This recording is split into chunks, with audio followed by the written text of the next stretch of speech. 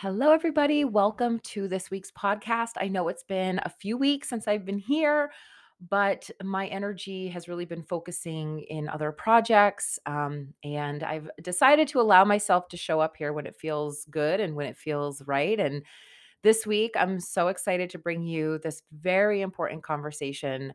I invited a career coach, a featured in Forbes career coach onto my podcast who actually happens to be my cousin.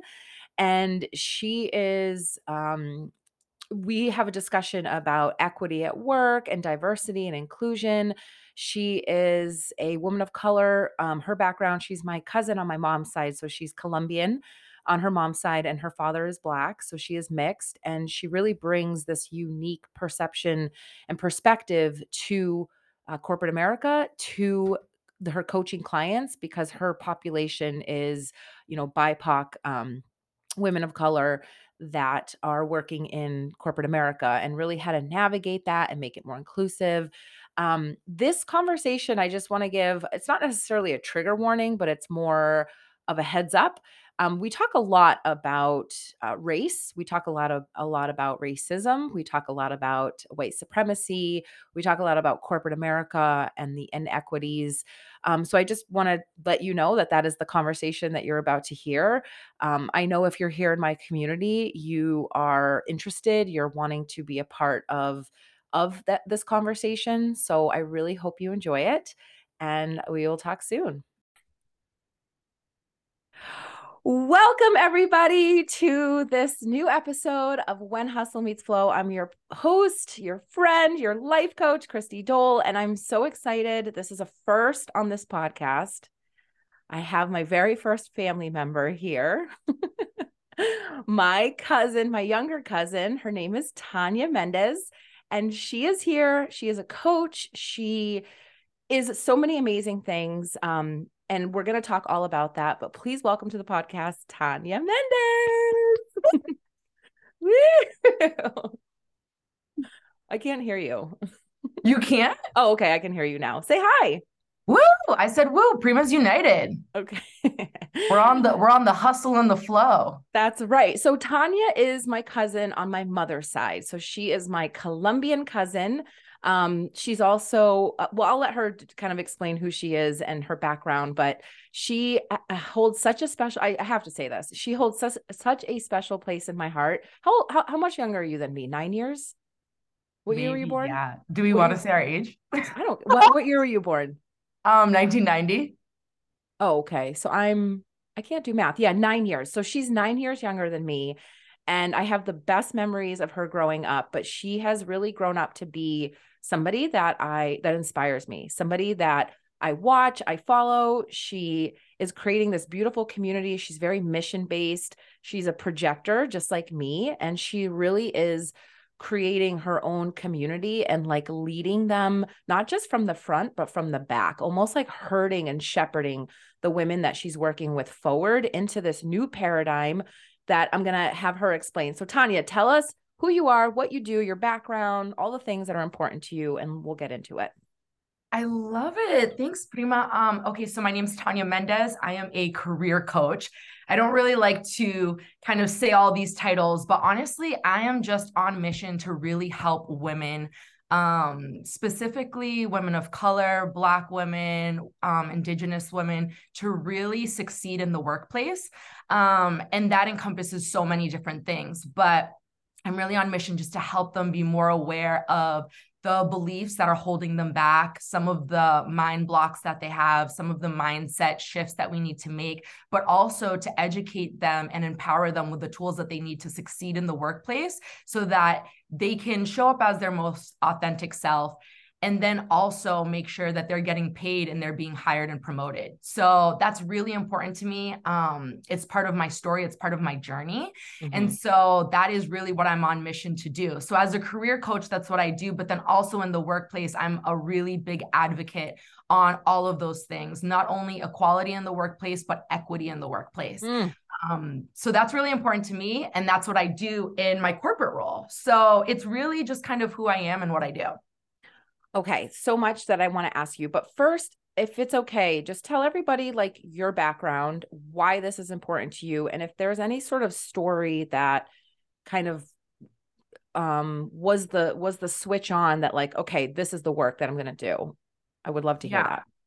So I think everybody's journey is different, right? Like we Yeah. both grew up with Colombian parents, and part of my identity is not only having a Colombian mother who is an immigrant, but also my dad is Black. So growing up in New England, specifically New Hampshire, I was constantly in community where it was all white people and we were like the only mixed family. So that was Hmm. kind of my journey growing up. So I had a lot of identity issues growing up, in the sense of like we were pretty much the only Black and Latino family. And I didn't really get the opportunity to see a lot of representation in my school, in, you know, different roles in leadership. The only positions of leadership or the only representation that I saw was really just in the shows that I would watch. I used to love BET. I used to love BET. It was like 106 in Park, BET. I'm like, I need to watch the show. But yeah, the only way that I would really see representation was just kind of like either on the radio or through books or on TV. And so I really kind of had a lot of identity issues. So then fast forward to college, I leave New England. I'm like, get me out of here. I moved to Arizona where there's a lot more representation, but it was still the same exact themes that were coming up. I continued to Mm. see women being marginalized, being held back, specifically Latinas being held back, trying to be told how they needed to show up, not only in academics, but at work. And once I got a job, I started to see kind of like what everybody was talking about when it was just like, we need to drive equality. I never really realized how bad it was until I joined corporate America and had my first job, where I started to see just so many inequities in the workplace when it comes to pay gaps, when it comes to showing up as your authentic self, when it comes to discrimination in the workplace. There's so many things that come up. And a lot of those are part of my story and the things that I witnessed, not only from my childhood, but all the way into entering the workforce. Wow. Would you mind sharing like whatever you feel comfortable with, but some examples of the inequity? And specifically, you said with Latinas and women of color that they're asked to show up in a certain way so that they can be, you know, they can get paid better, they can be taken seriously. Can you give some like actual examples? Because I want my community to like have a wider and more vast view. I'm guessing most of my audience is white. I'm white, and that's fine. But I really want to have them like understand, because from somebody who went through it. So could you give me some examples of that, like specific? Yeah, and I'm thank you for asking that, because I think a lot of people wonder like, what is it, you know? And Mm-hmm. there's kind of like shame and a little bit of guilt around asking that question. So I think stories are the best way to Mm-hmm. kind of give people an idea of what people go through on a day-to-day basis. Mm-hmm. So for example, when I was working in higher education after I graduated, and we had a really diverse group of people working in that office. But one of Mm-hmm. the things that I witnessed was the Black women that I worked with, they felt like they couldn't wear their hair in its natural state. For example, Mm-hmm. the women would always have to straighten their hair, and they always had to, what's known as like code switching, they always had to kind of like not show up as their authentic self, because they were made to feel that if they showed up to the office and their hair wasn't straight, that they would not be accepted. And we see that like hair discrimination is real. There's Mm-hmm. actually a lot of awareness going around about that, and there's legislation that they're now trying to implement around the Crown Act. But that I was one of heard the that. things. Yeah, so the Yeah. Crown Act actually protects people from racial discrimination when it comes to your hair. And I think that it's awesome. It's long overdue, because this Jesus is Christ. something so Sorry. real.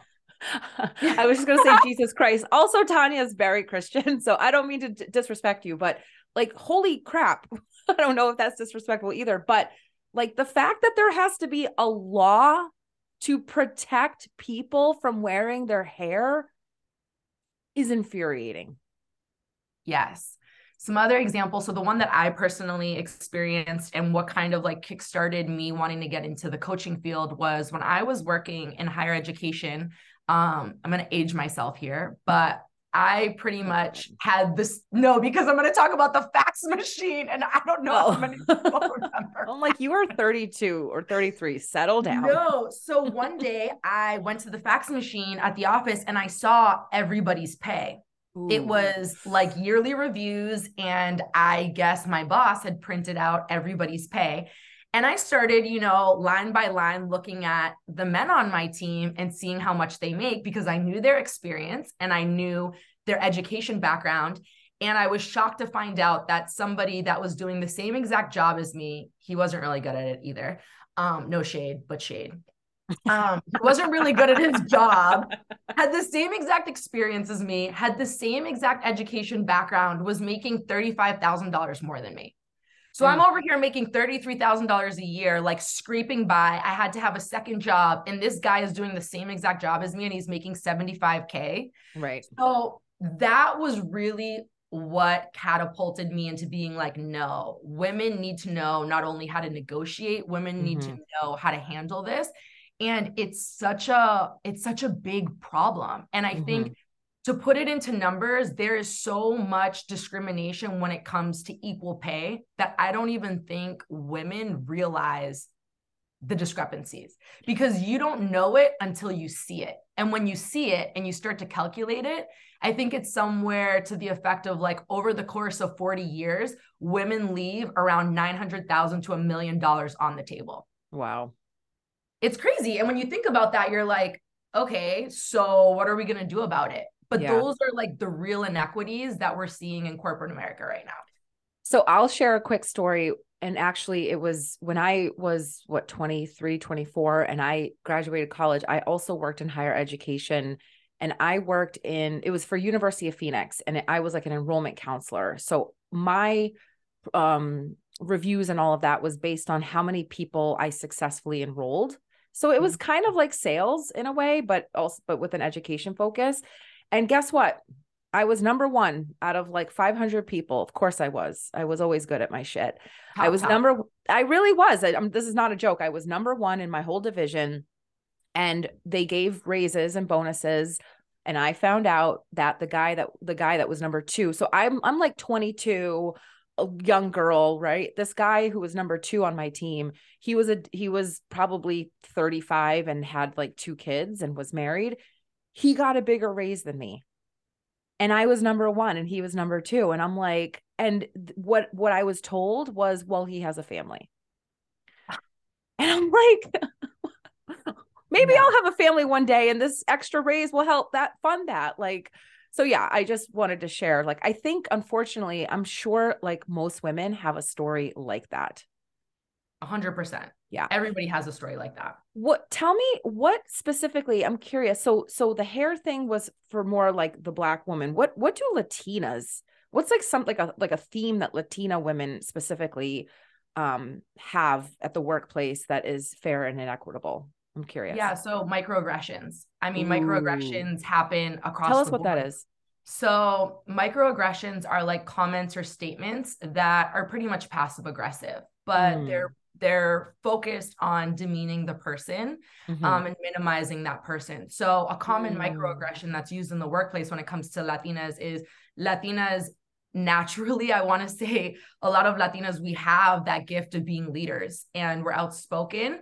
And we like to address things usually. And if you're that type of person, you're categorized as spicy or you're categorized as feisty or bossy. And it's Difficult. like, if that would be a man, they would say like, oh, wow, he's so strong. He's a great leader. Wow. So I think that's one of the things. Another thing too, that's going on right now. This is specifically more so for undocumented Latinas, DACA, right? So a little bit of background on DACA. DACA was created under the Obama administration to give undocumented immigrants access to be able to work in the United States, to be able to drive in the United States.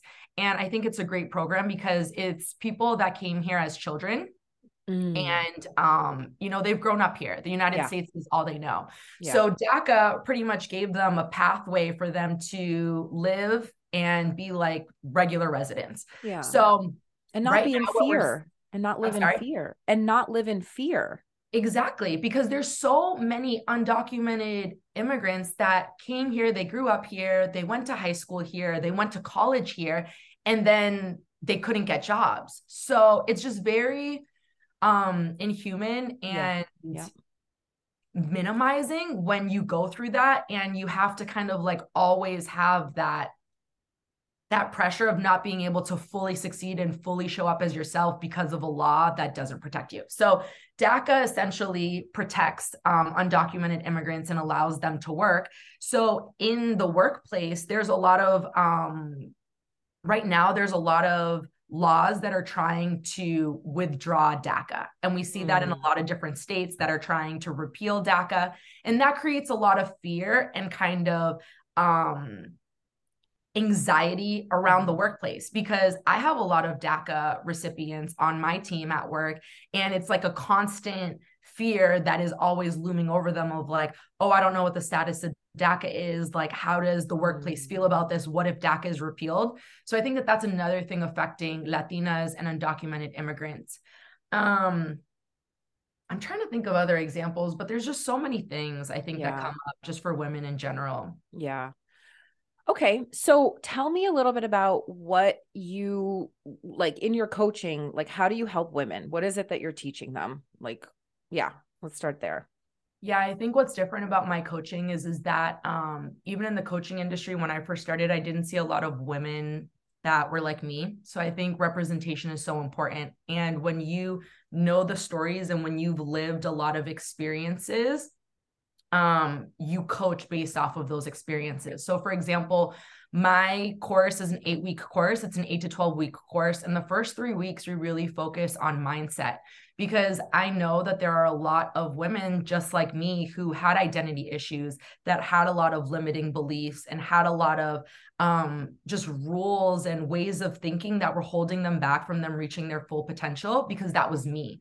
And then the second half of the course is really empowering women with the tools and techniques of just the workplace today. I think that the workplace is evolving at such a fast pace that a lot of people think that, oh, if I just send in my resume, I'm good. And that's just not the case anymore. Like, it really comes down to networking, negotiating, knowing the systems that are being used. So the applicant tracking system is actually a vetting system that's used before your resume even gets to recruiters. A lot of people don't know that. A lot of people have amazing resumes, but they're getting thrown out of the applicant pool just because of a formatting issue.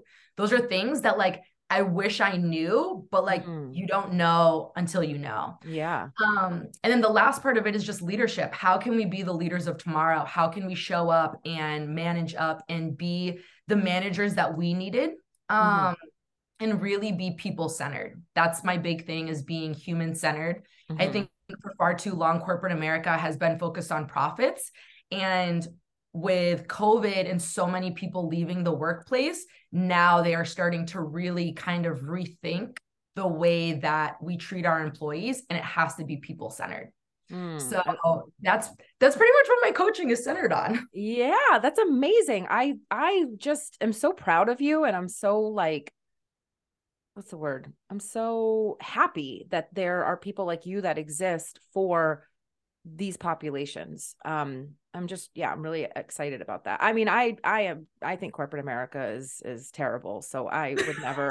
Christy, just so everybody knows, Christy is the first one. Anytime I post something about my job, she's like, F corporate America. So we know how you feel about that for sure. but I think corporate America is a fucking joke because of everything that you're just saying. It's so Mm-hmm. I'm happy that you are here to steward a new evolution, which brings me to my question. Where do you think corporate America is moving? Like, you say it's more people focused. I definitely see that COVID brought in this energy of like, you actually can work from home. I don't want to hear your shit, Randy, the manager who says I can't work from home. Like, of course I can fucking work from home, right? So, but other than that, what other changes do you see? Like the inequity in like people making money? Like, oh my God, the fact that I looked this up yesterday preparing for this, CEOs in this country have their salaries have increased 400% since the 1960s, while regular American workers, it's like 8%.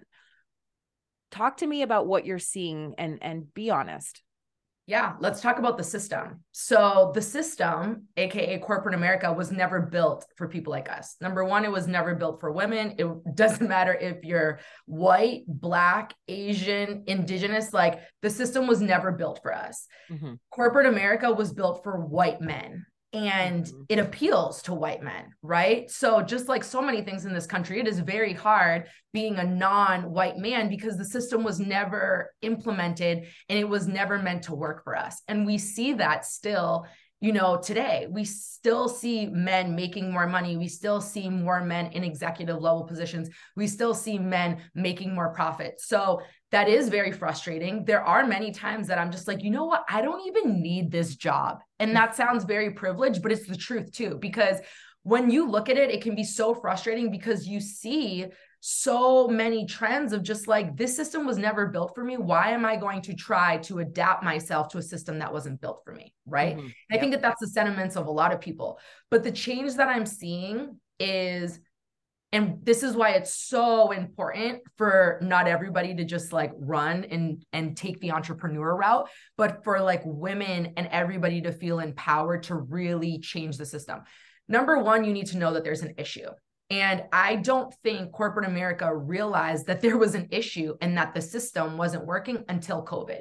Mm. Because before COVID, it was like, this is what we pay you, this is how we do business. And Take it if or you leave don't it. like it, Yeah, leave. And exactly. when COVID hit and people were like, okay, I got laid off. And then people were like, okay, come back to the office. People were like, no.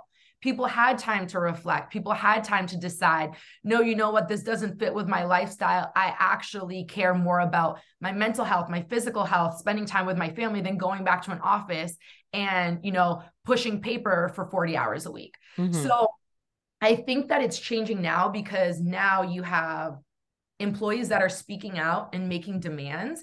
And some of the things that we're seeing of that is one of them that I'm very, very proud of. Even though I'm not a mother, it's something that I still cannot believe we don't have is Maternity leave.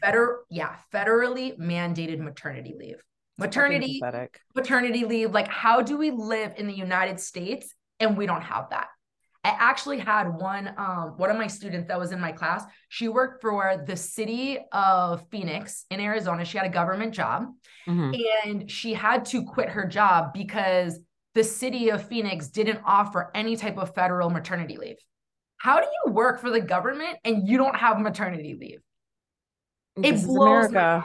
This is So America. one of the things that I really want to encourage your listeners is there is a movement called Moms First. Mm-hmm. The woman that started it, she's brilliant. She started Girls Who Code, and it's a national movement centered around mothers, and it's really focused on implementing legislation that focuses on paid leave and childcare, which is a whole other crisis happening in corporate America. A Yeah. lot of women have jobs and they don't have access to childcare, or they don't Yeah. have access to affordable childcare. So Mm-hmm. that not only implements that not only impacts women in the workplace, but it also impacts, their day-to-day life and them being able to do what they have to do. Yeah. So I think that's one of the big movements happening. The other big movement happening is just like more so DEI focused. There's a DEI. lot of What's that? diversity, equity, and inclusion. Okay.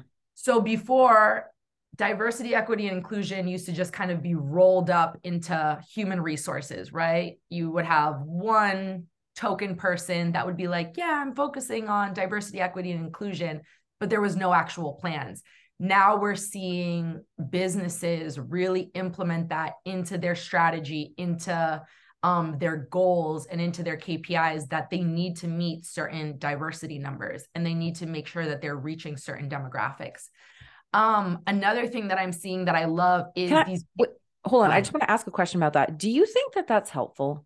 Because I'm just my immediate thought went to the person that gets hired just to meet their diversity quota, but then they're like in an office full of people that are forced to be in a space that they wouldn't have wanted them in that space to begin with, but because they had to hit a quota. Do you know what I mean? Like I'm thinking about, it's like when people go to Africa and like look at the children like they're at a fucking zoo. It's like they're not here to teach you how to be a better human. Is that landing at all? Yeah, no, I understand your point of view. The thing that's a very common thing that comes up, right? Even in my workplace, we are a European owned company, and this idea of having a diversity focus is a mentality where it's like, well, why would we focus on diversity? Like we naturally should be diverse because the world is diverse, right?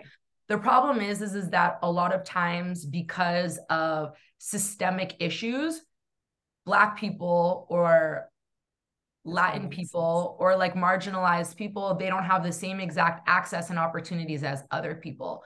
So equality and equity, I want to make sure that your listeners know that there's a difference between the two, right? So equality is making sure that things are equal. So it means that each individual group is given the same resources or opportunities, right? Mm-hmm. So say if you have an apple tree and there's one person that has a ladder, but the other person doesn't have a ladder. And if you give that person a ladder, then that would be equality, right? Because now both people have a ladder that they can now pick the apples from the apple tree. What a wonderful metaphor. Yes. Okay. So now I'm like, we have to be able to envision this because it's so hard.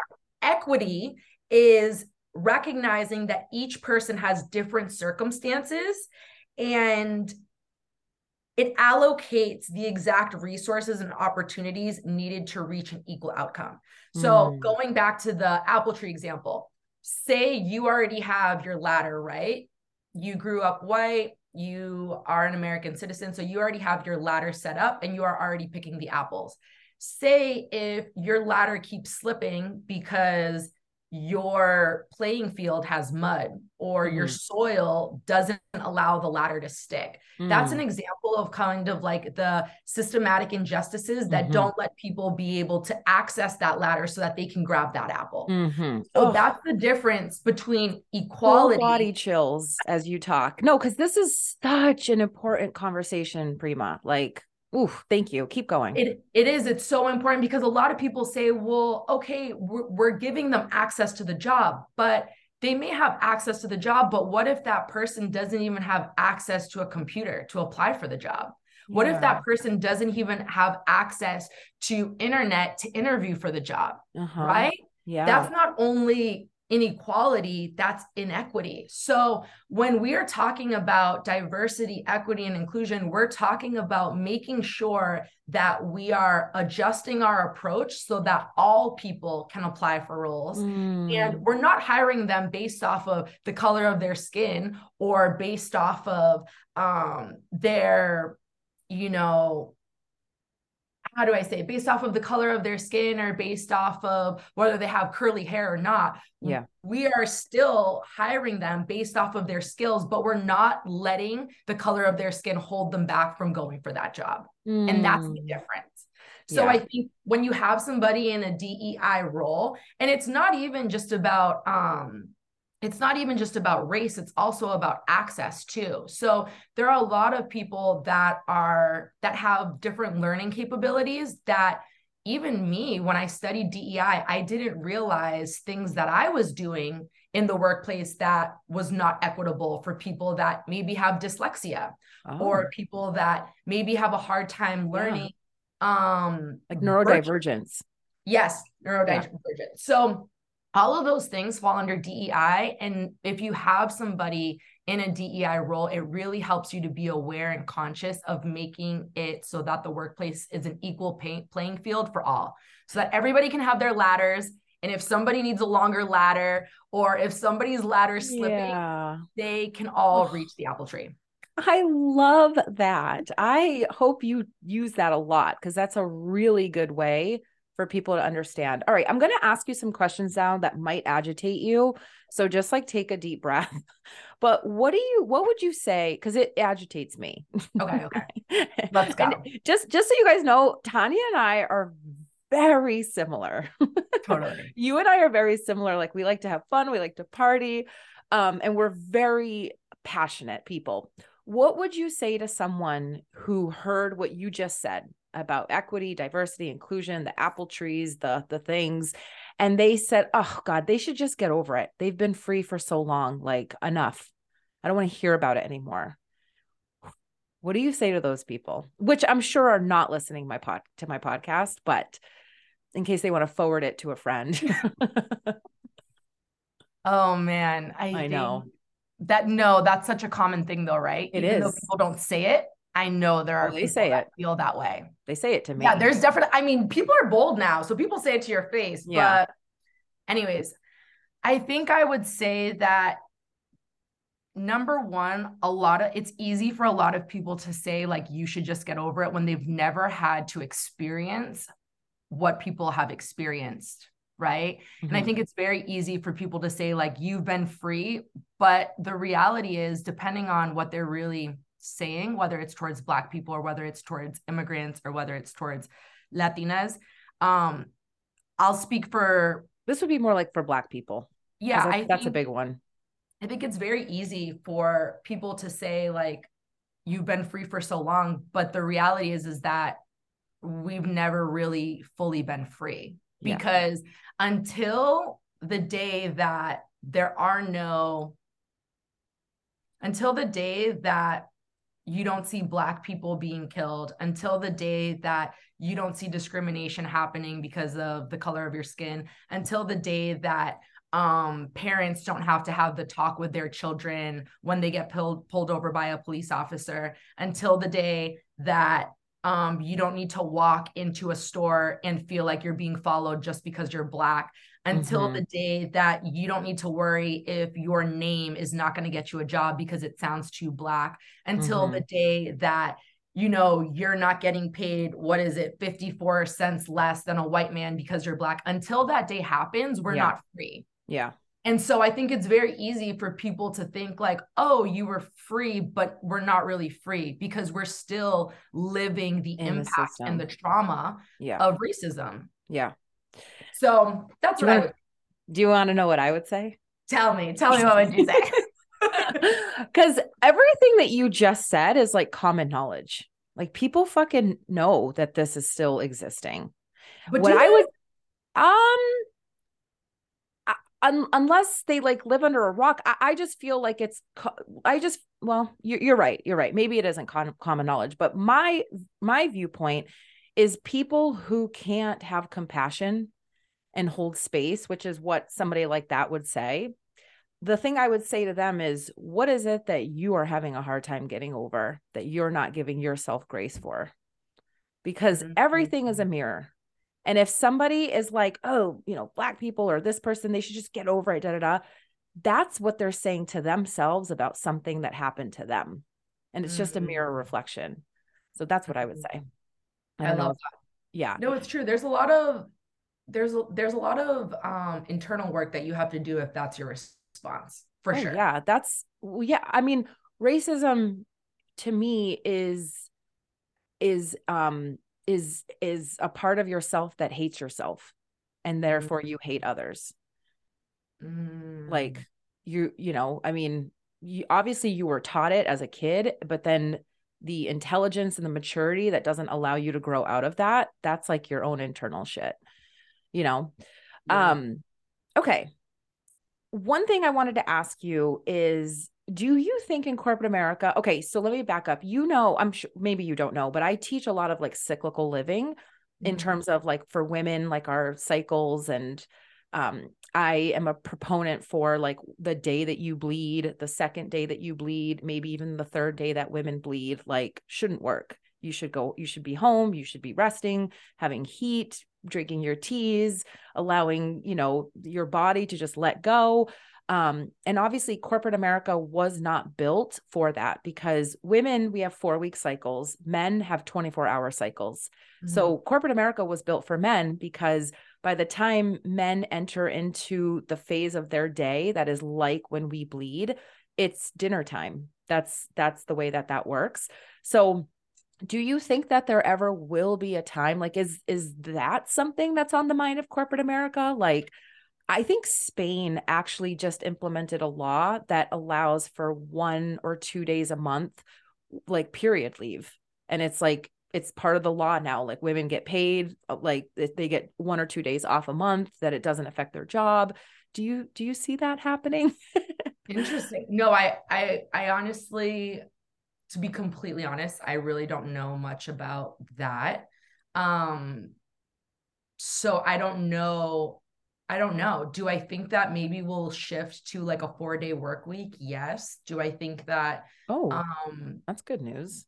I do think, I think that there's a lot of countries testing it out.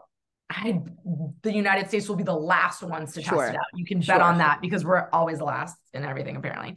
But I don't know. I guess I've never thought of that. I We'll think it would be advocate for great. that. I think it would be great. I really think it would be great for women to be able to take days off because they do have their period, because Yeah. it would make sense, right? Yeah. Okay. I just wanted to ask that. Let's see. I have a question that's more specific to you and just your experience in life. Are you following Meghan and Harry at all? Yes. Okay. Yes. Let's get into it. And hold on, before Okay. we get into it, Okay. this is not an obsession, because I know that there is one British person probably listening to this being like, the Americans are obsessed with the royals, and we're not. We're really not, but we appreciate good people. So let's dive in. Okay. Well, you do know that my daughter's middle name is Duchess, right? Okay, well, yes, but that's So I will say, it's not that I have an obsession, but they're just, I don't know. I just love the princesses. They're so beautiful. But okay.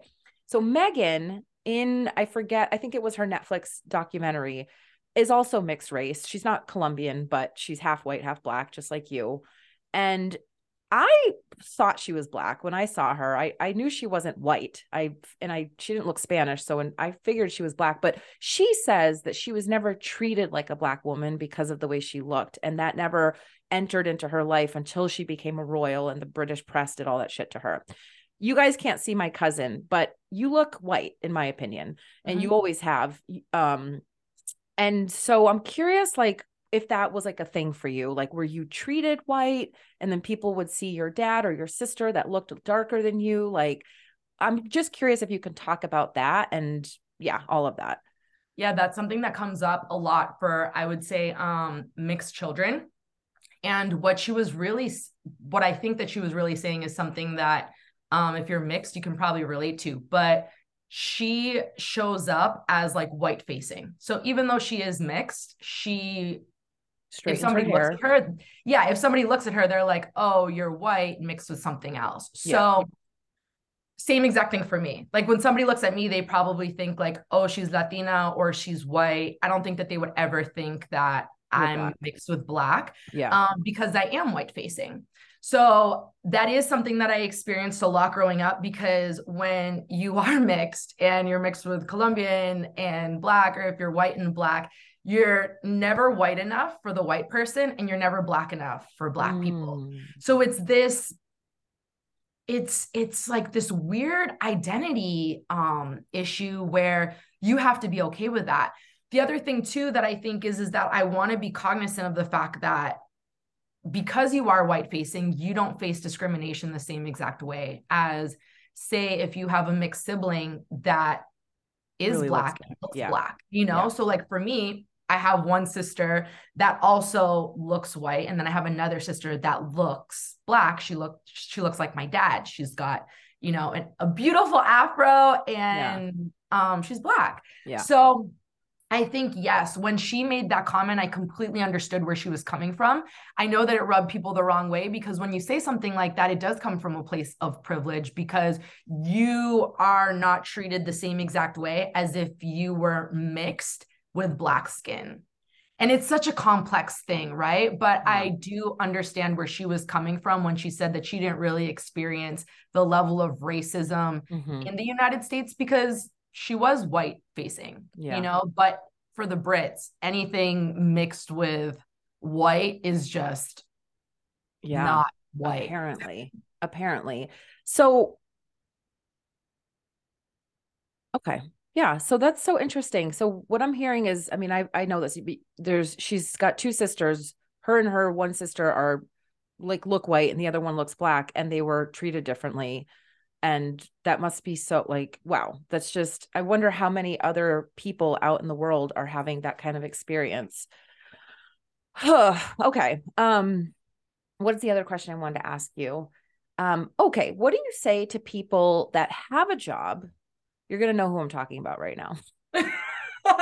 What do you say to people who have a job that are like, well, I'm just grateful to have a job. I don't want to ask for a raise because I'm just grateful to be here. Yes. No, this is a mentality, right? And I Yeah. see it not just with women, I see it with men. Hmm. But I particularly see it with women. And overall, I think you can be grateful for a job and you can be grateful to have a job and still know that you deserve to be paid what you should be paid. And that's a fact, right? Hmm. This idea that we should just be grateful and just have enough to get by, it's not real. Honestly, it's just kind of like it's corporate energy. It's like so typical of like the white male pretty much having ownership over other people and like you should just be happy to be here, you should just be happy to be in the room, you should be happy to collect a paycheck. Like no, you are showing up, you're doing your job probably to the best of your ability, you're adding so much value. It is okay for you to ask for a raise. It is okay for you to ask for that promotion. It is okay for you to ask for a salary adjustment because you've earned it. And I think so much of us feel there's so much internal work there, but so much of us feel that because there are other people that may not have a job or because there are other people that may not be making as much money as us, that we should just be content with what we have. Hmm. But what I really want to encourage people to think is that you can be content with what you have and know that you are worthy of more because you bring more to the table. And that's okay. Just like the stat that you said before, executives have been making 400% more in profits, and the field team and the people that are pretty much at the bottom of the Yeah. totem pole that are, Doing like all the work. doing all the work are getting pay cuts and are being told that they should be grateful. Those are mind games. And you Yeah. really need to have the confidence and the skills to be able to confront those thoughts and advocate for yourself, because not only are you doing yourself a disservice when you say like I should just be grateful, you're doing the generations behind you and the people alongside you a disservice. Because if you Mm. advocate for yourself and Yeah. you raise the bar, then Yep. everybody else that's watching you is also going to raise the bar. Ooh, girl, you're giving me goosebumps. So when people like, I have clients that are like, I want to make more money. And I know that that sounds selfish. It doesn't sound selfish. Right. It's not selfish. What's Yeah. selfish about it? Selfish That's are the corporate people that are sitting there taking $1 million vacations on their yachts and paying their kids' education, $400,000 to go to these Ivy League schools and drive around in Lamborghinis while we're over here pinching pennies, yeah. complaining about the egg prices going up. Like, no, I don't feel bad. I do Yeah. not feel bad for asking for what people deserve because we deserve it. And we put so much into the workplace that I think that people should feel more confident that they're not only setting the bar for themselves, but they're setting the bar for their community and their coworkers. I love that. Okay, be honest. How likely is it that you will be fired or a replacement found for you if you do ask for a raise? Because I think that's the biggest fear that people have is like, oh my God, if I don't get it, now they're going to find someone else. Like, so how often does that happen? Or is that just like a made up fear? That is an absolute made up fear. Okay. I've worked with human resources in every single role that I've been in. So just a little background, I've worked in government, like in Washington, D.C., Mm-hmm. under the Obama administration, number one. I've worked in higher education. I have worked in corporate, in the private and the public sector. And in all of those aspects, I have worked with human resources. I cannot remember anytime that anybody has asked for a raise, them getting fired. You can't legally fire somebody for asking for a raise, nor do people find it like offensive. It's Okay. something that we really need to stop Wow. thinking like, I can't speak up because I'm going to get fired. Absolutely not. You know what happens a lot of times when people ask for a raise? That boss or that manager usually is inspired to advocate for that person. And they're like, you know Mm. what? I wouldn't want to lose you because losing you would cost more money. It takes more money Mm. to have Right. somebody fired, open the job and rehire them than it would be to give somebody a bonus or give them a raise. You want to, That's that's fact. important. That is an important fact. And I'm just, if I'm being honest, I'm thinking about when I used to be in corporate America, like I would always think like, oh my God, if I ask for a raise and they're going to know and like da da da da. But what you just said is really important. It costs them more money to fire you, rehire, and train someone than it would be to just give you that raise. That's, 100%. And they know yeah, that. And yeah. there's so many like games, right, that we have in corporate America. Like this idea that people can't share what they make. You Mm. 100% can share what you make with somebody else. You Like, know what? go ahead. I realized, and I think it was through you that that is that was like a thing that was made up to keep people from not knowing how much they make. And then that the silence feeds the power of the people that are like basically keeping you disempowered. I think Yes. I learned that from you. And yeah, yeah. Keep going. Yeah. So like pay transparency is such a big thing, but the real facts are that if you go to your boss and you have a salary adjustment conversation, they are going to go back to HR and see, what are the possibilities of them increasing your pay. And another thing that you should be asking for is if you are in a role right now, you should be asking your manager, HR, and asking them if they do any yearly compensation reviews. What Mm. this means is that HR should be analyzing everybody's pay that have the same titles and the same experience and making sure that everything is level. So for example, when I just got into my last management role, I stepped in, and when it was like the compensation cycle and we were going over everybody's bonuses and yearly raises, I wanted to see all the receipts. I wanted to see everybody's pay. I wanted to see all their experience. I wanted to see what the trends have been for each of them in their roles. And there were some people that I needed to bring them up to a certain base because there were huge gaps. Yeah. So that's a big problem. And not everybody takes those steps. But I think if you're going into this and you know that you need to advocate for yourself, ask your human resources department if they do yearly compensation reviews and what that process looks like. The other powerful question you can ask is, I need to know, where does my salary currently land in comparison to the range for this role? Mm. So pause. What does that mean?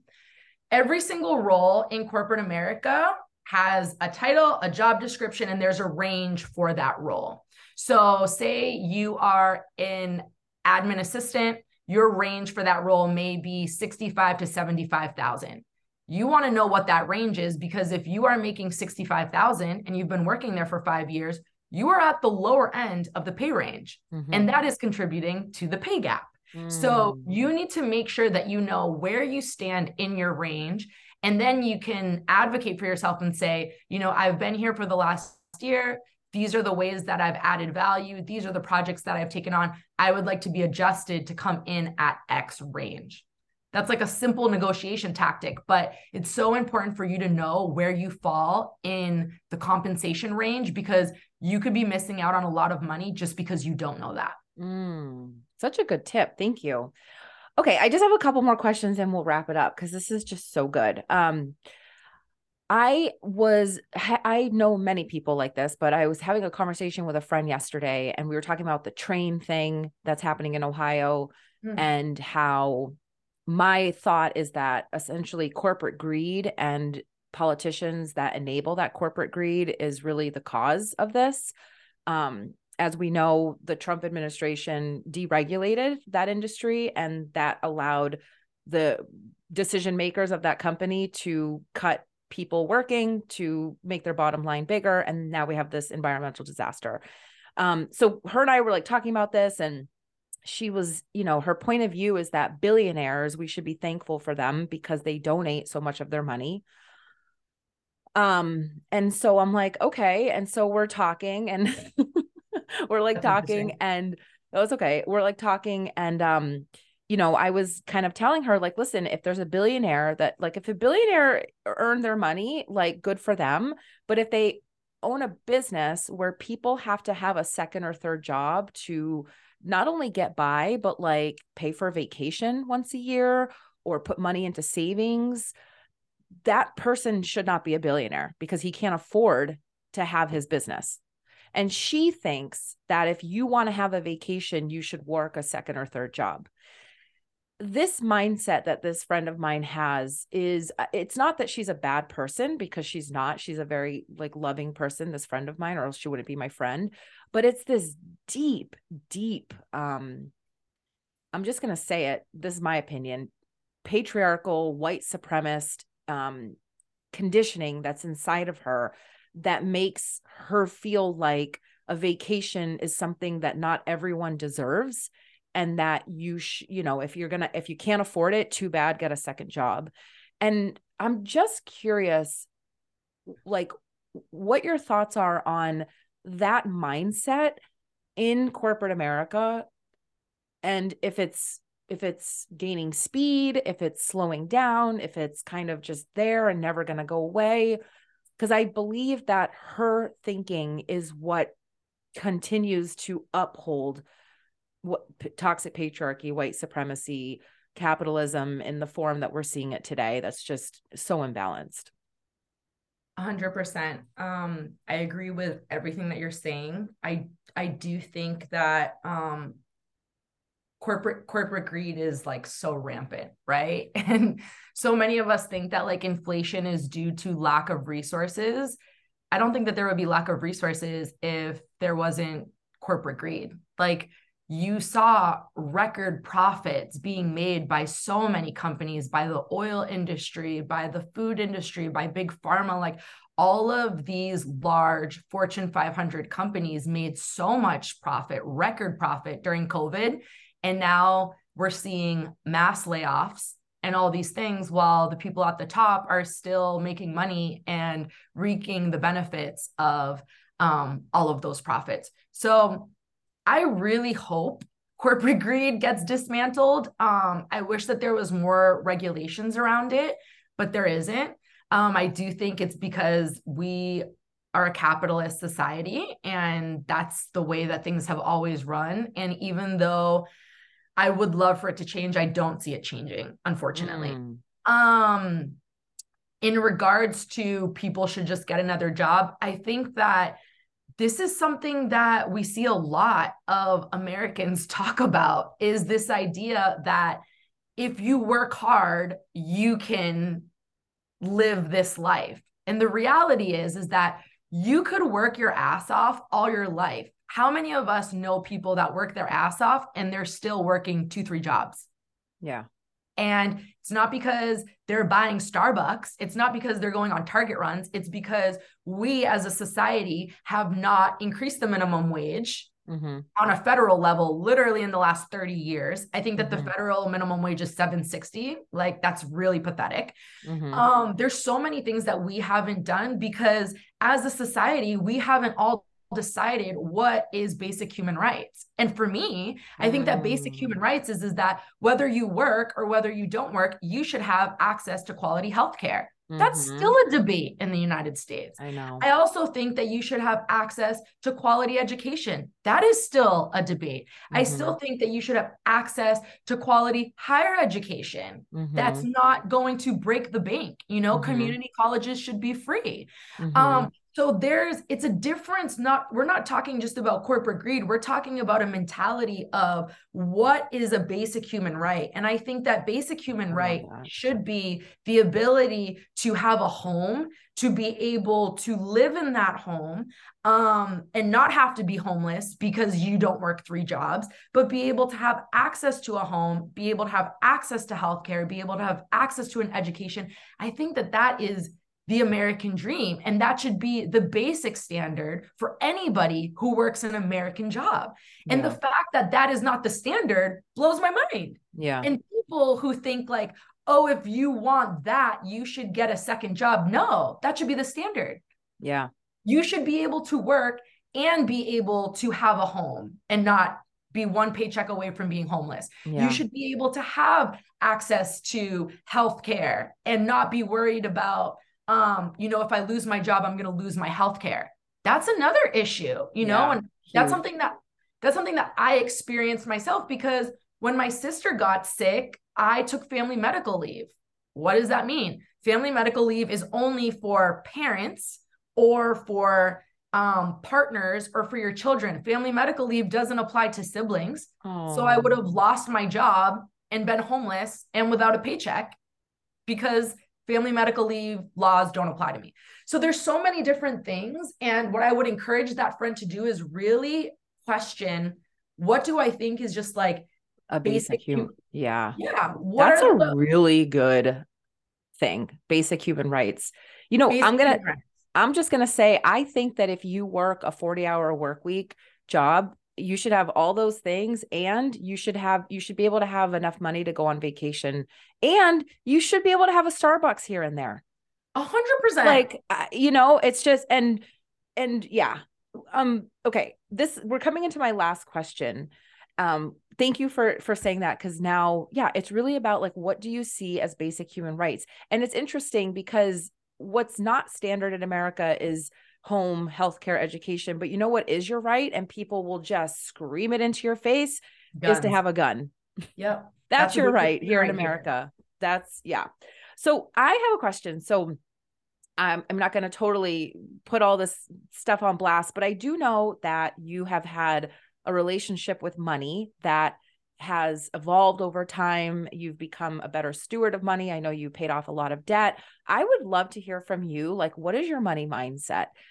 And the reason why I bring this up is one block that I believe for receiving money is that thinking rich people are bad. And I know that we've talked a lot today about billionaires and corporate greed. And it's like, I say this to myself and my clients all the time. It's like two things get to exist. Like, I think that there are fantastic rich people out there. I know that when you have money, you can do good things with money. And I also know that corporate greed exists, and there's billionaires that have people that work for them that are on welfare. Like, that's a fact. So I'm curious for you, because I see you as successful. I didn't mention this earlier, but she was featured in Forbes, everybody. So this is, I mean, we're not talking to just a Joe Schmo on the street. But I see you as very successful and having had a really transformative relationship with money. And I would love to hear what your money mindset is. Yeah, no, thank you for bringing that up. Because I love talking about money now. And I think it's something that has always been like so shamed and like hush hush in our culture. Like, you don't ask people how much they make, and you Oh, don't I talk know. about your salary, and you don't talk about your debt. And everybody knows that they have money issues, but nobody talks about it. So my money mindset has definitely evolved. I used to be inundated with all those messages, right? There's just so many messages. I can't even remember them because I blocked them out so much now. But like, common messages were like, money makes people bad, or like more money, more Yeah. problems, and It's like hard to all make these. money. You have to struggle. Yeah. And I Rich people think are bad. Yeah. exactly. And Yeah. we were talking a lot about that today. Here's the difference. Yeah. There are people who make money their identity, and there are Ooh. people that use money as a tool. When you use money as your identity, honestly, there's a saying in Spanish, and I'll say it in English. It says, Say it in um, Spanish and then translate. okay, eres tan pobre que solamente tiene dinero. You're so poor that all you have is money. Ooh. Ooh. And what that means is that there are some people that their only identity is around them being millionaires or billionaires or having, stocks and being rich and having all these things. That's having money as your identity. When you use money as a tool, girl, is awesome. Like using money as a tool is just so different. And so what do I mean by that? When I started to realize that you can use money as a tool, you use it just like anything else. You use it like a car, you use it like a home, like everything's a tool, right? And so when I started to really not be intimidated by money, because there were times before that I literally would have a paycheck come in, I would not even look at my bank account and be like, I think I have this much money, I'm gonna just spend.